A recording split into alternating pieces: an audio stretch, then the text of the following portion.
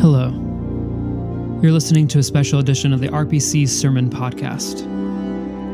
Throughout the season of Advent, we'll be taking a moment on the feed each day to create space to sit with and celebrate the Advent story. As we prepare for today's meditation, I simply invite you to take a few moments to still your heart.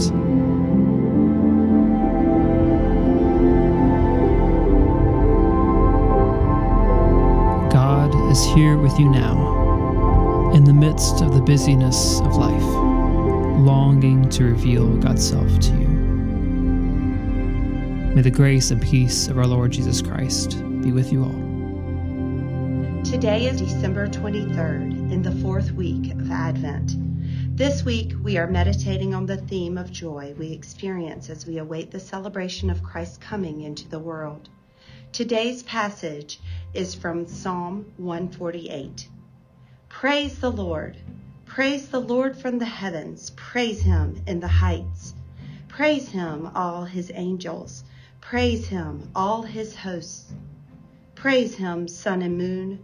Praise him, all you shining stars.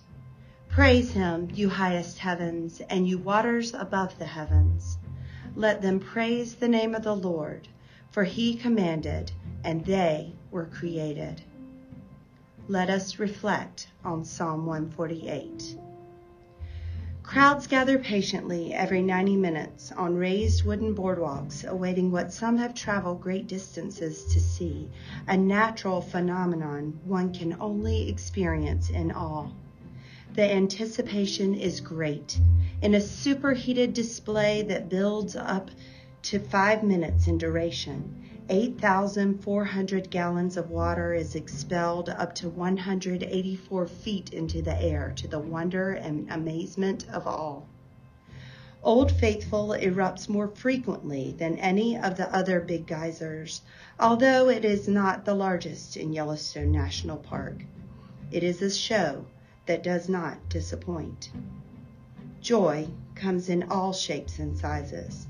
Everyday joys like the warmth of the morning sun on our face can sow in us a joy to carry us through the day. How about the joy that comes as we have reflected on hope, peace, and love through our Advent devotional practice?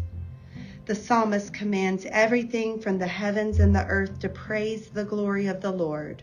Aren't shouts of praise from the highest heavens the epitome of joy?